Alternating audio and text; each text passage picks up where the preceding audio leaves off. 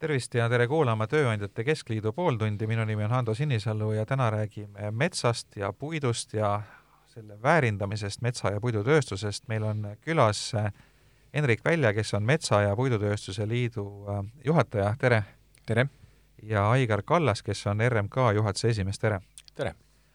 Võib-olla alustuseks suur pilt, et kui suur see puidu- ja metsanduse sektor Eestis on, kui rääkida tema panusest meie majandusse ja tööhõivest ka, et kui palju inimesi on sellega hõivatud, et mis need sellised makronumbrid on siin? Metsa- ja puidusektor on Eestis üsnagi eriline selles osas, et tegemist on väga pika väärtusahelaga ja sellest tulenevalt on tema majandusmõju ka vastavalt suur. Ehk siis Eestis me tegeleme nii metsa kasvatamise, puidu varumise kui ka puidu väärindamisega väga mitmes etapis kuni lõpptoodeteni välja.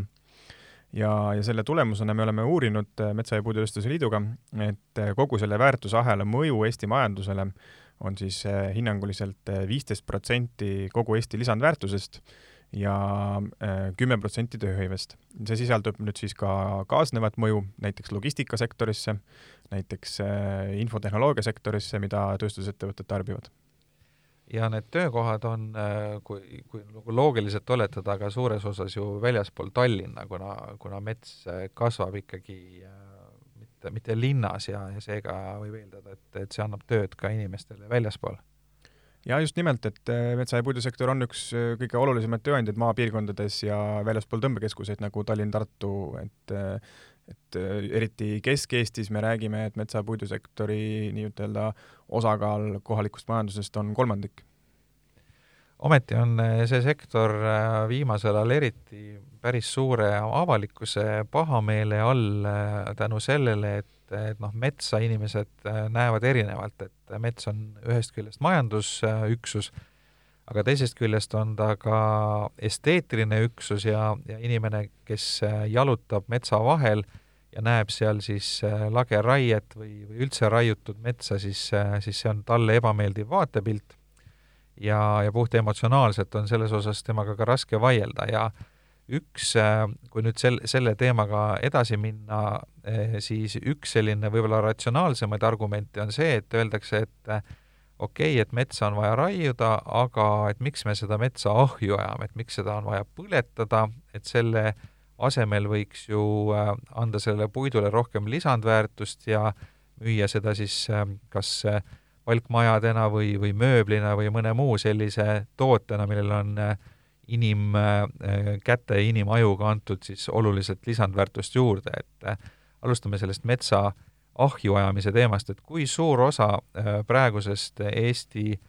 raiutavast metsast läheb siis kütteks? No Keskkonnaagentuuri andmetel siis raiest läheb umbes 35–6% kütteks ja sellele lisandub siis natukene ka väärindamise jääke hilisematest etappidest. Aga see üle 1/3, ma ei tea, kas seda nüüd on vähe või palju, et millega seda võrrelda, et meil on siin naabruses ka väga metsarikkaid riike, nii lõuna pool kui lääne ja põhja pool, mis Soome, Rootsi, Läti vastavad numbrid on?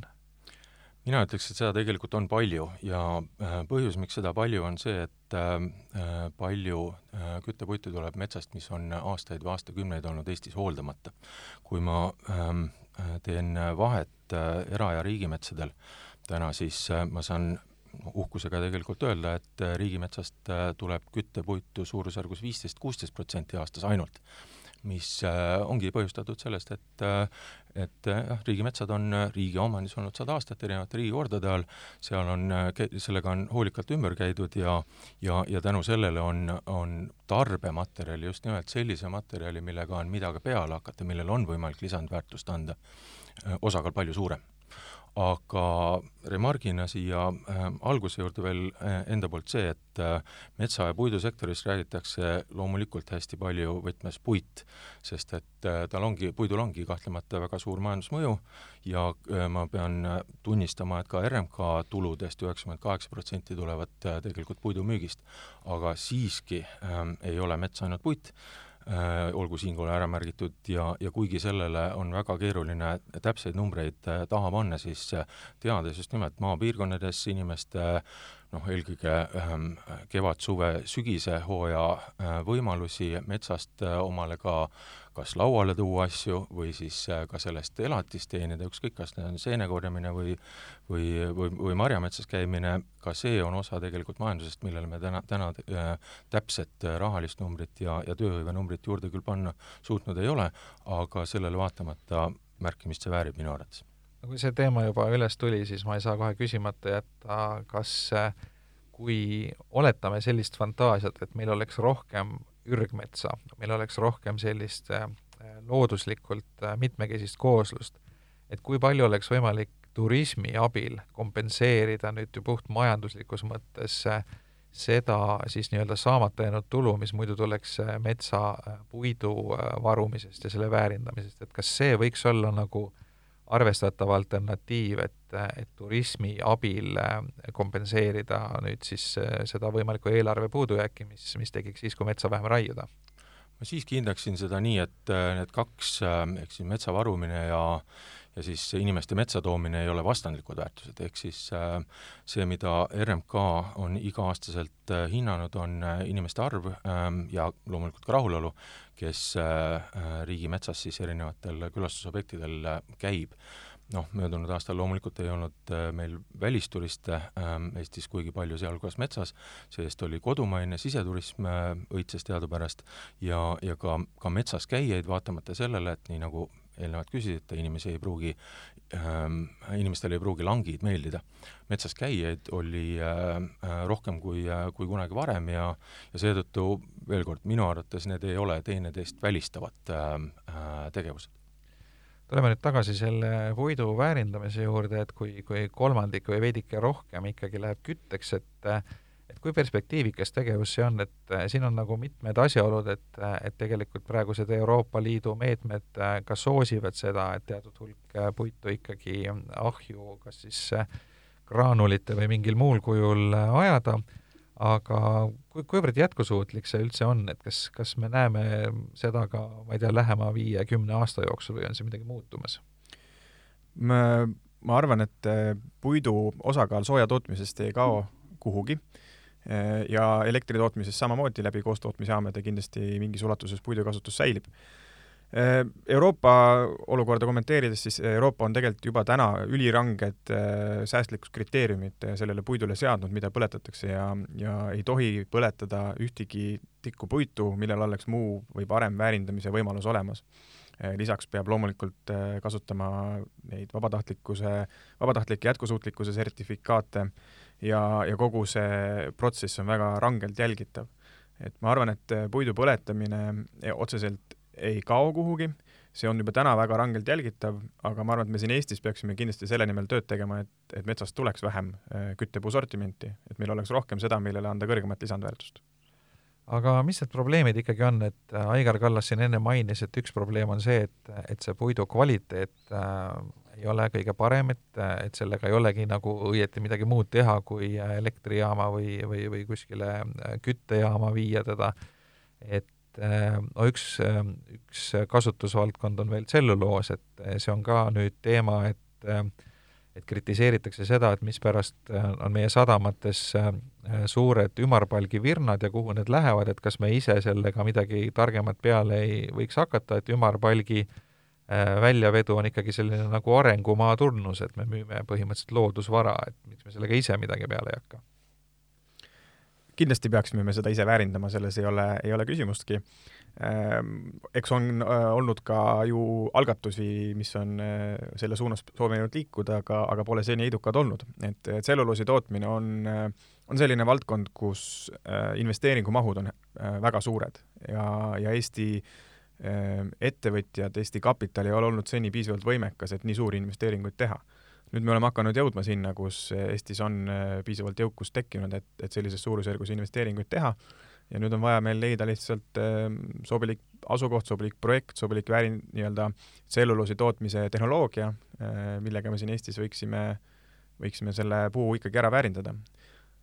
Kas seda ohtu ei ole, et kui oletame, et meil oleks oma tselluloosi tehas, et see paneb omakorda veel suurema surve raiele, et seda nii-öelda tehast toita siis puiduga?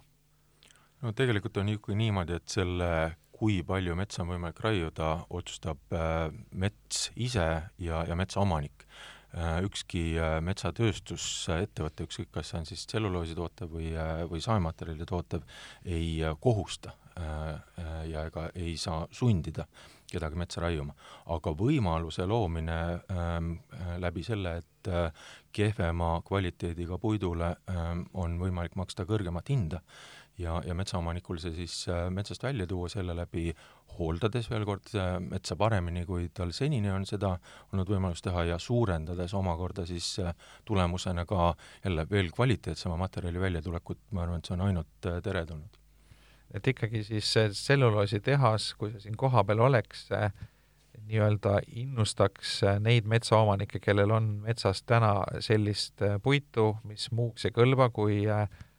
tselluloosi tootmiseks, et neil oleks rohkem motivatsiooni siis sellist tüüpi puitu ka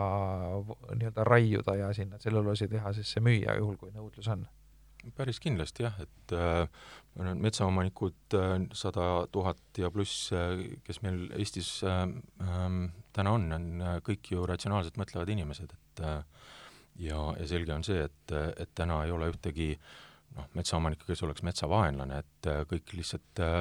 loevad väga täpselt oma rahakotis raha kokku, sealhulgas ka mille peale kulutada metsa majandades või metsa hooldades ja igal juhul, kui puidule, just nimelt sellele kehvemale puidule, mida tahes ja tahtmata ka metsas kasvab, oleks turgu, siis oleks ka metsa hooldamine aktiivsem ja pilt märksa parem. Kas selle tselluloosiks mineva puiduga midagi muud teha ei ole, et kui meil endal tehast ei ole, et äkki leiaks talle mingi muu rakenduse selle asemel, et teda Soome paberivabrikutesse viia? No täna ongi Eestis päris mitmeid mehaaniliselt puitu väärindavaid tööstuseid, mis on kasutusele võtnud osa sellest potentsiaalsest paberipuust. Ehk siis Eesti saeveskid võtavad vastu peenemat puud kui saeveskid Skandinaavias. Meil on nüüd ka uus vineeritehas, mis suudab peenemat kaske teha spooniks. Ja selles osas on kindlasti need on väga positiivsed ja olulised saavutused, aga me suudame ikkagi ainult väikese osa sellest paberipuust mehaaniliselt väärindada, sest et tselluloosi sobib ka puu, mis on kõver, millel on võib-olla mingid väiksed kahjustused ja see paraku kuidagi pidi ikkagi mehaaniliseks väärindamiseks ei sobi.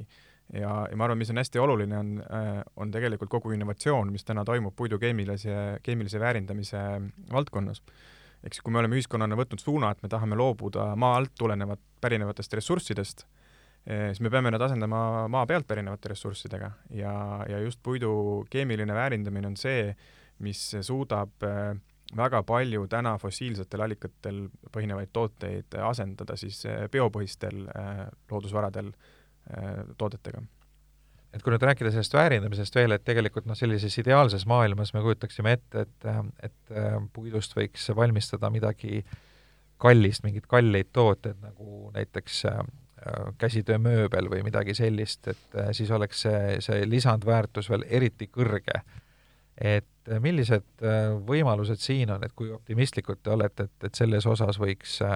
toimuda mingisuguseid arenguid, et me saaksime tulevikus rohkem puitu siis nii-öelda kõrgemaks väärindada ja müüa seda siis soovitatavalt välisturgudele kõrge lisandväärtusega? No mina olen väga optimistlik. Kui me võtame puidu esimese kõige paremini arusaadavama väärindamise suuna mehaanilise, ehk siis saagimise, hööveldamise, vineeritootmise, siis me teame, et puit on täna ehitussektoris aina tugevamalt kanda kinnitamas ka aina suuremate ja olulisemate hoonete juures, mis tähendab, et ta paigutatakse aina keerulisematesse kohtadesse, kus on lisaks sellele puidumaterjalile ka väga palju inseneri mõttetööd sellel objektil või elemendil küljes. Selles osas ma olen äärmiselt optimistlik. Samamoodi, nagu ma juba mainisin, et keemilise suuna peal me võime täna rääkida, mis on esialgu siis nii-ütelda kas labori või demotehaste tasemel elektriakudes grafiidi asendamine ligniinipõhise ainega näiteks, puidupõhised päikesepaneelid,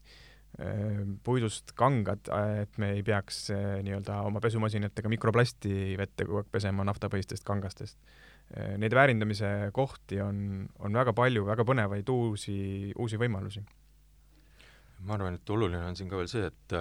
et ikkagi puit on olnud ja endiselt jääb üheks väheseks taastuvaks loodusvaraks. Ja sõltumata sellest, kas seda,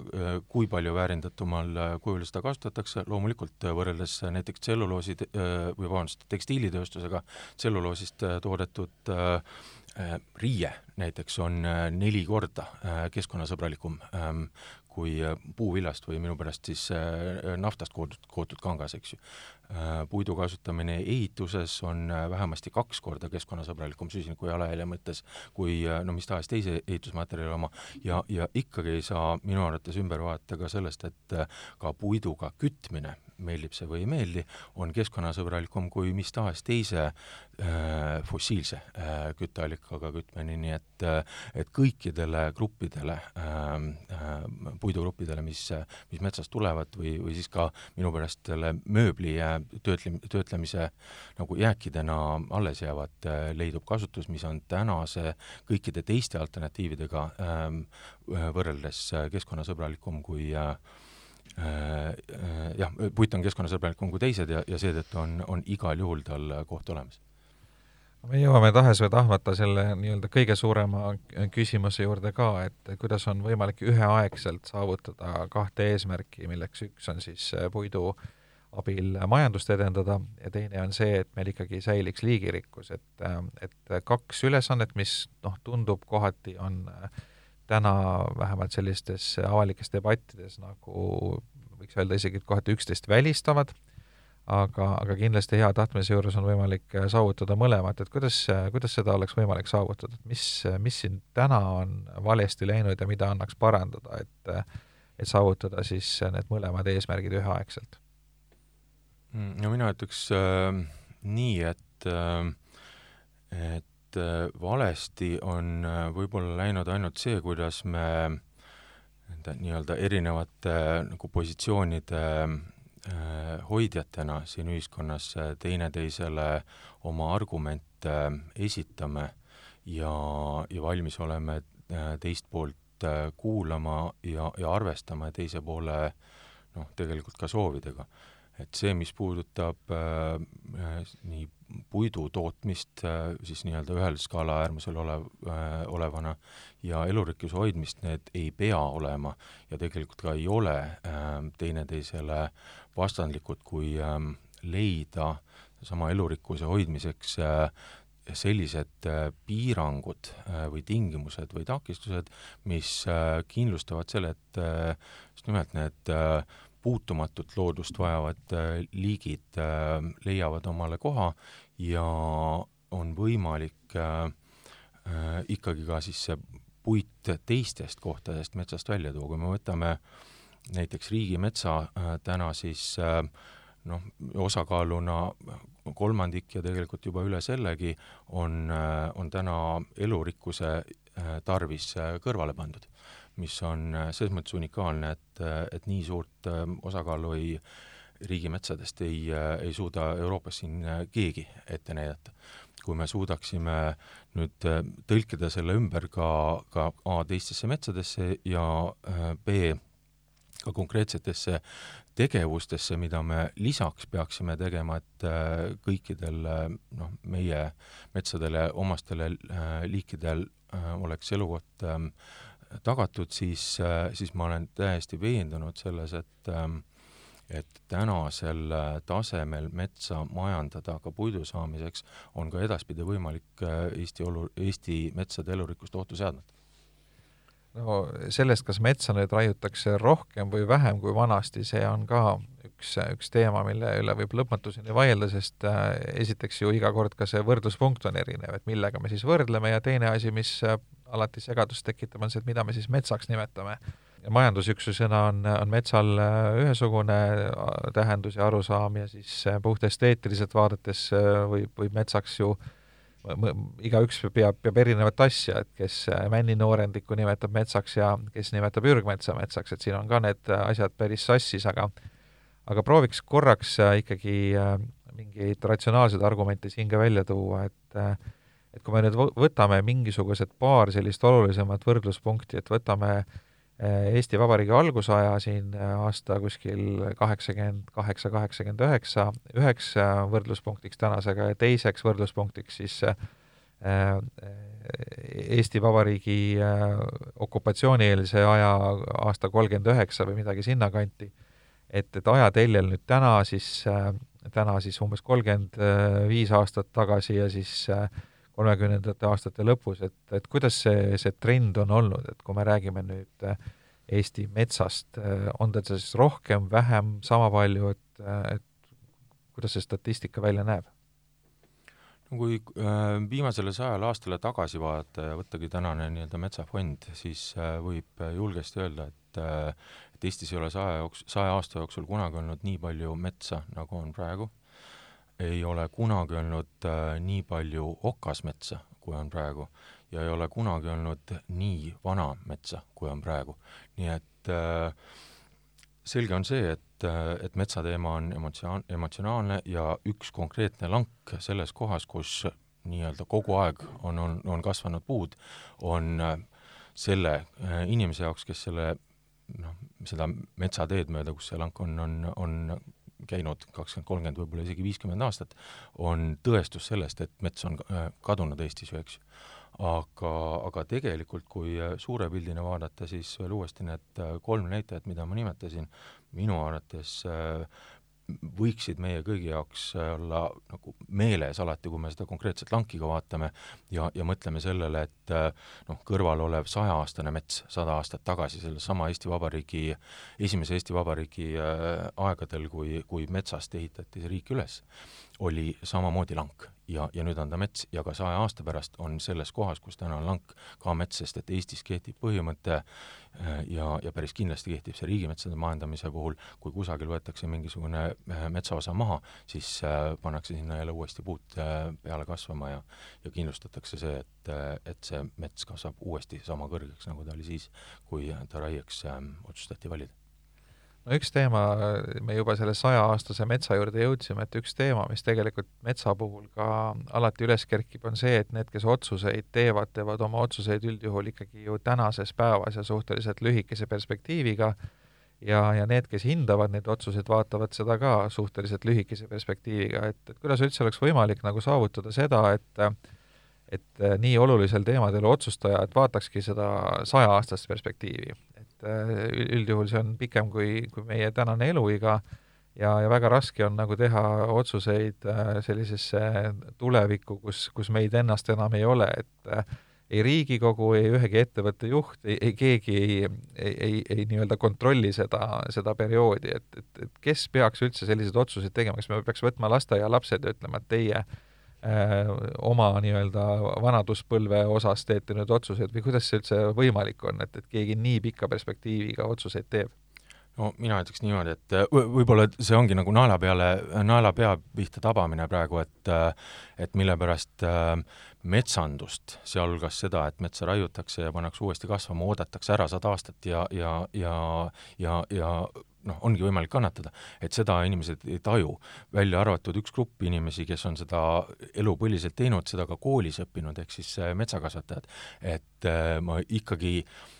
julgeks propageerida Eestis seda, et põllumajandusse puutuvaid otsuseid teevad näiteks põllumehed, eks ju, ja mingisugust masinaehitust puudutavad otsused teevad masinaehitajad ja metsakasvatamist, sealhulgas hoidmist ja väärtuse tõstmist, neid otsuseid teevad ka ikkagi metsakasvatajad, et siis on võimalik saada ka nagu õige otsus, vaatamata sellele, et antud juhul perspektiiv võib olla ka väga, väga pikk, nii nagu metsa puhul see on. No saate lõpetuseks võiks ju perspektiividest ka rääkida, et ma lasen teil mõlemal natukene siis fantaseerida või unistada, et kui oleks teie teha, milline see Eesti metsanduse tulevik sellise 20 aasta perspektiivis võiks välja näha, et mida me selle metsaga teeksime, kui palju me seda raiuksime, kuidas me seda majandaksime, et milline selline ideaalne tulevik võiks olla, kui ei oleks selliseid reaalsest elust tekkivaid erinevaid takistusi ja probleeme, aga ütleme, visioonide puhul ikka me eeldame alati parimat ja tahame ideaalsena seda tulevikku näha, et Henrik, alustame teist. väga huvitav küsimus. Ma arvan, et mis puudutab metsamajandust, siis kindlasti oleks oluline, et majandusmetsad oleksid hästi hooldatud, õigel ajal uuendatud ja väga hästi nii-öelda uus mets kasvama pandud. Sest et ma lähtun siin taaskord põhimõttest, mida ma korraks juba varem mainisin, et me oleme ühiskonnana võtnud selge suuna loobuda maa alt pärinevatest ressurssidest. Sellega me seame suuremad ootused maa peal kasvatatavatele loodusvaradele ja see teema vajab kindlasti tähelepanu. Ja ma arvan, et ideaalne oleks see, et kui meil nüüd see mets on hästi suureks kasvatatud, siis me toome need puud sealt väga kindla eesmärgiga välja ja me suudame need kõik kohapeal väärindada ja võimalikult lähedale nii-öelda lõpptootele. Ehk siis, et sükest loodusvara toorel kujul ringi vedada mööda maailma ei ole mõistlik, küll aga oleks mõistlik teha, võib-olla kasutades ära tänapäevaseid interneti ja tööstus 4.0 võimalusi,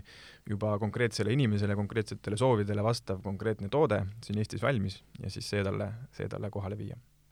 Kusjuures ma siia juurde ütlen seda, et tegelikult mujal maailmas ja võib-olla isegi Eestis on isegi olemas juba selline süsteem, et sa saad endale näiteks kirjutuslaua konkreetsest puust, et sa valid selle välja, et sellest puust ma tahan seda ja siis nii-öelda sa saad tagasi seda teekonda jälitada kuni selle kohani, kus ta kasvas, et sellised nii-öelda hästi personaalsed lahendused on juba ka olemas.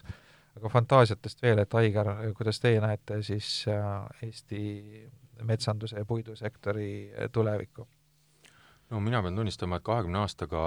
on metsa kasvu juures nii lühike ajaperiood ei juhtu metsas siin Eestis küll olulist midagi. Küll ma tahaks väga loota, et meil on 20 aasta pärast teadmine, praktikad ja sellel põhinev veendumus ka selles osas, et mis tahes me seal metsas teeme, elurikkust inimtegevuse mõjul me ei ohusta. Kui me oleme selle saavutanud ja enam ei pea pidama debatte teemal, kas läheb paremaks, läheb halvemaks, kellelgi ei pea olema hirmu,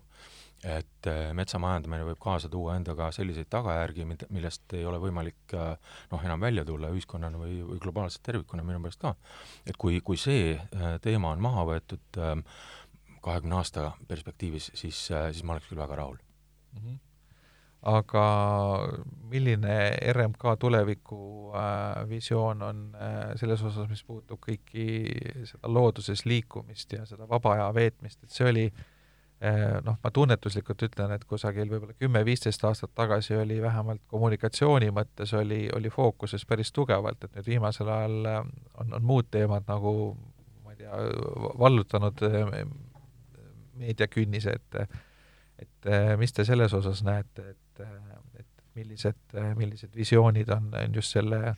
selle inimeste vaba aja veetmise ja turismi osas? Tuginedes ajaloolisel tõel, siis inimeste vaba aja veetmine metsas kasvab hüperkiirusel edasi ka. Ja jälle mitte põhjuseks ei ole möödunud aasta koroona, ka viimasel 10 aastal iga-aastaselt jälgides seda, kui palju inimesed metsas käivad, me oleme loendanud suurusjärgus 100 000 külastust iga aasta rohkem ja naljaga pooleks me oleme siin aastaid jutumärkides võidelnud oma põhikonkurendiga, kelleks on siis Hollywoodi kinotööstus, kes siis inimesi hoopis lihtsamini nagu meelelahutab. Ja tuleb tunnistada, et vaatame sellele, et seal on märksa suuremad rahad kui RMK eelarve matkaradade ehitamisse, siis me ei ole veel võidukad, aga me oleme järgi jõudmas, ehk siis inimesed käivad metsas järjest usinemalt ja veel uuesti, kui nüüd selle intervjuu alguse juurde tagasi tuua ja rääkida metsade majanduslikust efektist, siis ma ei oska täna panna sellele näpu peale ja öelda, kui suur see on rahalises vääringus, aga fakt iseenesest, et inimesed saavad minna tervist hoidma ja parandama metsa, olgu peale, see ei ole suurusjärgus puidutööstusega täna võrreldav, aga Eesti Vabariigi meditsiini tööstuse eelarvega kindlasti, nii et ma arvan, et sealt on võimalik ka tegelikult rahanumbrid kokku lugeda ja mõtestada läbi see, miks metsa võiks ka sellises mahus ja sellisel viisil olla, sealhulgas majandatud metsa ja kuidas see tegelikult majanduse läbi rahvatervise annab võib-olla veel märksa suurema panuse kui näiteks RMK iga-aastased dividendid. Nii, aga aitäh. Täna olid stuudios Hendrik Välja ja Aigar Kallas, neid küsitles Hando Sinisalu ja te kuulasite Tööandjate Keskliidu pooltundi. Aitäh kõigile kuulajatele!